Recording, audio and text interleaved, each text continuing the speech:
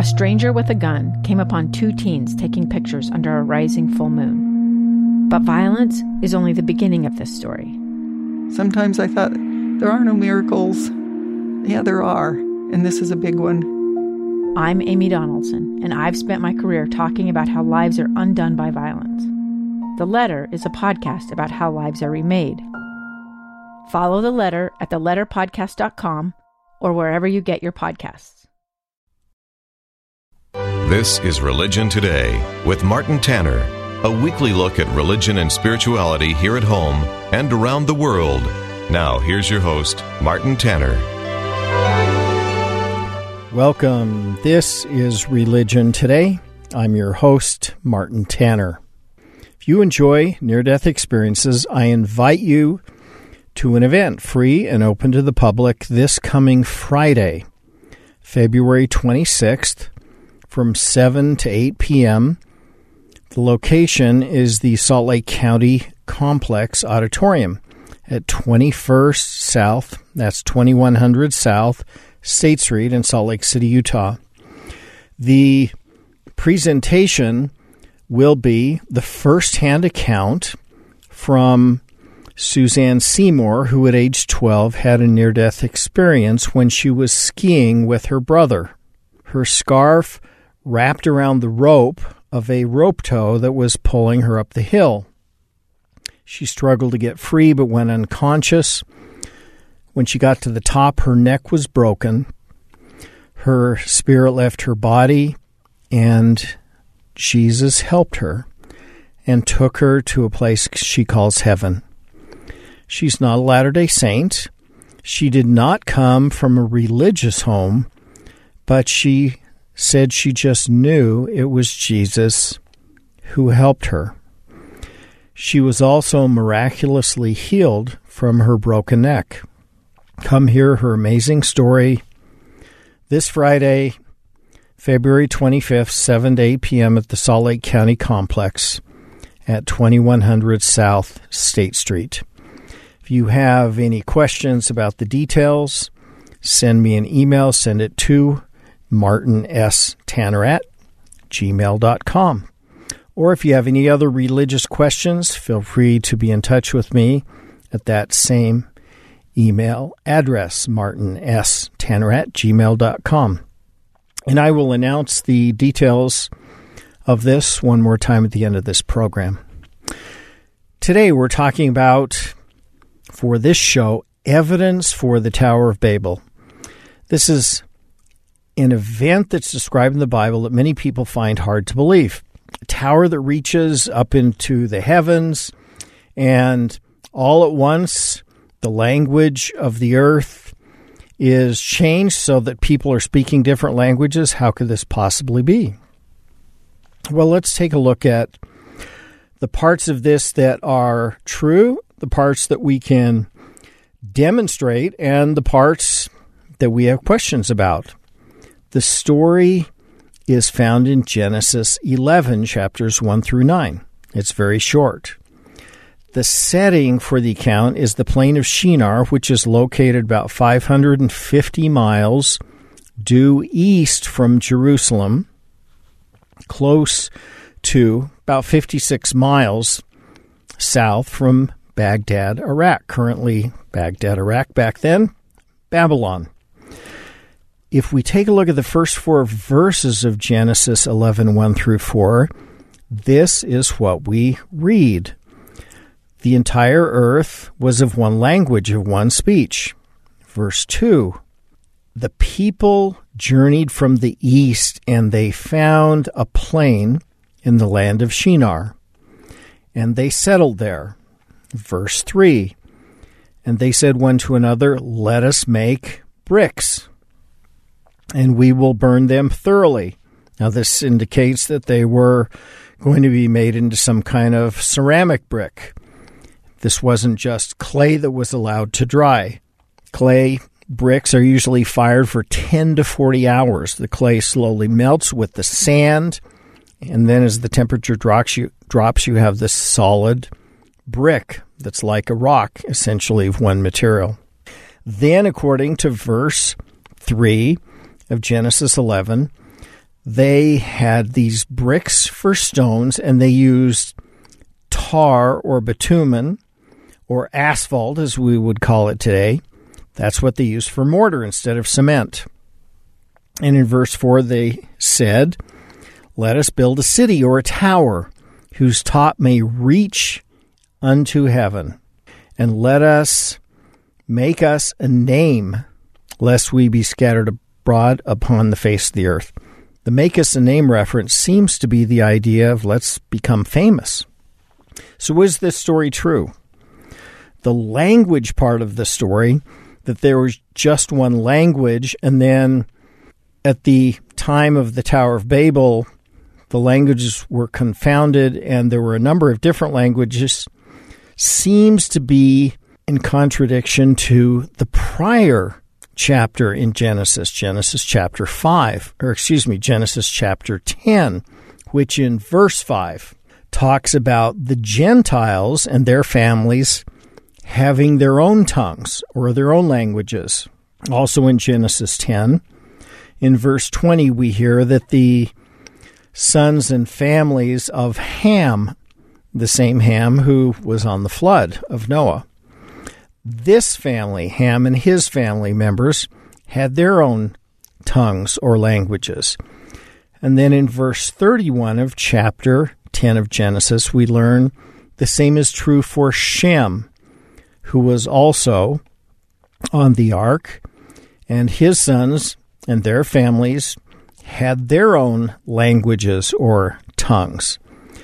So if they all had their same languages and tongues before the Tower of Babel account, that doesn't quite match up.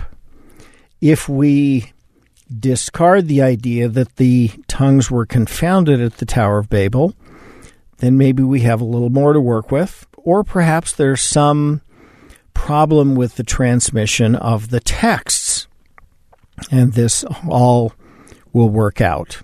Let's move on then to the part that we can reconcile, which is the part about the tower that reaches heaven. Is this plausible? As we will see, yes, it is, because this is a subjective description, a tower that reaches to heaven. It's not some specific height. Why would the word tower be used is something that scholars have argued off and on for a long, long time, because this is something that's made of bricks. You don't describe bricks as a tower typically. The tallest structures in the ancient world were, after all, temples and pyramids. The Jews, who of course wrote the Genesis account, didn't want to call this structure they associated with evil as a temple. They also did not use the word pyramid, so they used the word tower instead. Other sources back up Bible Tower of Babel story. The Book of Jubilees contains one of the most detailed accounts found anywhere of the tower. It says that it took 43 years to build it. It describes its height, its width, and so forth. This is from chapter 10, verses 20 through 21 of the R.H. Charles 1913 translation. Charles was a highly regarded scholar. Next, we have as a source that confirms the idea the Tower of Babel was real, the Jewish Roman historian Flavius Josephus. In his famous historical history, The Antiquities of the Jews, which was written in 94 of the Common Era, he recounted history as found in the Hebrew Bible, and he mentions the Tower of Babel. He wrote that it was Nimrod, the king, who had built the tower, and that he was a tyrant who tried to turn the people away from the true God. Josephus said that the place where they built the tower is now called Babylon. We also have the famous oracle Sybil, who makes mention of the Tower of Babel, and that the confusion of the languages, which is also, interestingly enough, a part of her account, says that when all men were of one language, Some of them built a high tower as if they would thereby ascend to heaven, but the gods sent a storm of winds and overthrew the tower. This is something that's different from the biblical account because we don't have the destruction of the tower described there. When we come back, more about the Tower of Babel, evidence that it's a true story. Stay tuned. I'm Martin Tanner. This is Religion Today. Religion Today with Martin Tanner continues on KSL News Radio 102.7 FM and 1160 AM. We're back. I'm Martin Tanner. This is Religion Today. If you would like to attend an exciting event, if you're interested in near-death experiences, you're invited to attend a free event open to the public this Friday, February 25th from 7 to 8 p.m. at the Salt Lake County Complex Auditorium at 2100 South State Street in Salt Lake City. The presenter will be Suzanne Seymour, who at age 12, when she was skiing with her brother, had her scarf wrap around the rope of the rope tow that was pulling her up the hill, to the top of the hill, so she could ski down. She struggled to get free before she got to the top, but she went unconscious. Her neck was broken at the top. Her spirit left her body. She was laying in the snow, battered and severely injured. She described Jesus helping her and taking her to a place she calls heaven. Although her family was not religious, she says she knows it was Jesus. You can come hear her amazing description of what Jesus was like, his personality and appearance, and about what heaven was like. Free and open to the public this Friday, February 25th, 7 to 8 p.m. at 21st South and State Street. If you have any questions about it, feel free to email me for details. martinstanner@gmail.com, martinstanner@gmail.com, and I'll be happy to respond. So today our discussion is around the Tower of Babel, true or not, historical event or some kind of legend. And when we took our break, we were talking about other sources than the Bible that actually have information about the Tower of Babel and describe it as true. We had wrapped things up with the famous Oracle Sybil, who mentions the Tower of Babel in her accounts. The Jewish literature offers many, many different accounts for the Tower of Babel. Several are in the Midrash, and they don't just talk about the tower as if it were a legend or an allegory, but as if it were real. So, the biblical account, what is the internal evidence from the Bible or any external evidence about when it was written? The answer is that Bible scholars believe the account of the Tower of Babel dates to 3500 BC to maybe 3000 BC. It's based on 5 details in the story. First, that it was built in Shinar at Babylon. That's in verse 2. Shinar, the archaeology there dates to at least 3500 BC and probably much, much earlier. So the time frame allows for the Tower of Babel narrative in the Bible to be true. Point number 2, the tower and the city were built together in verses 4 and 5, and this was the custom of the time. Ancient ziggurats or step pyramids were built in cities or in connection with them. Point 3, the Tower of Babel was made of baked brick according to verse 3. This is, well, it was at the time a fairly new method of building, but it was certainly widespread at the time, and it rings true that that's the time when such a technology would be used. Point 4, the mortar used was asphalt or bitumen. That's something that was available at that time and at that location. Also, based on the descriptions of the tower from different sources, we realize that this must be a ziggurat, which is a stepped pyramid. If you are used to pyramids, it's probably the Great Pyramid of Giza or something similar to that has 4 sides and they're all smooth on the outside. Visualize, instead of those 4 smooth sides, a stepped pyramid, maybe like a large square stepping stone. And then on top of it, a slightly smaller square stepping stone. And on top of that, a slightly smaller square stepping stone. So each step goes up a little bit like stairs on every single side of this pyramid. That was the original style of pyramids.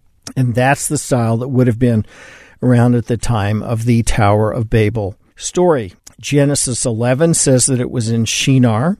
That would be about 550 miles due east from present-day Jerusalem. We have actually found the remnants of the Tower of Babel. The foundation is still in existence, 56 miles south of ancient Babylon. More about that in a minute as time permits. The book of Genesis doesn't talk about how tall the tower was. It says that it reached to the top of the sky or into the skies. This is just really an idiom for a very impressive height or something that's really high. The book of Jubilees says that it was 5,433 cubits, which would be 8,150 feet, which is absolutely impossible. That would be 3 times as high as the highest building in the world today. Absolutely impossible.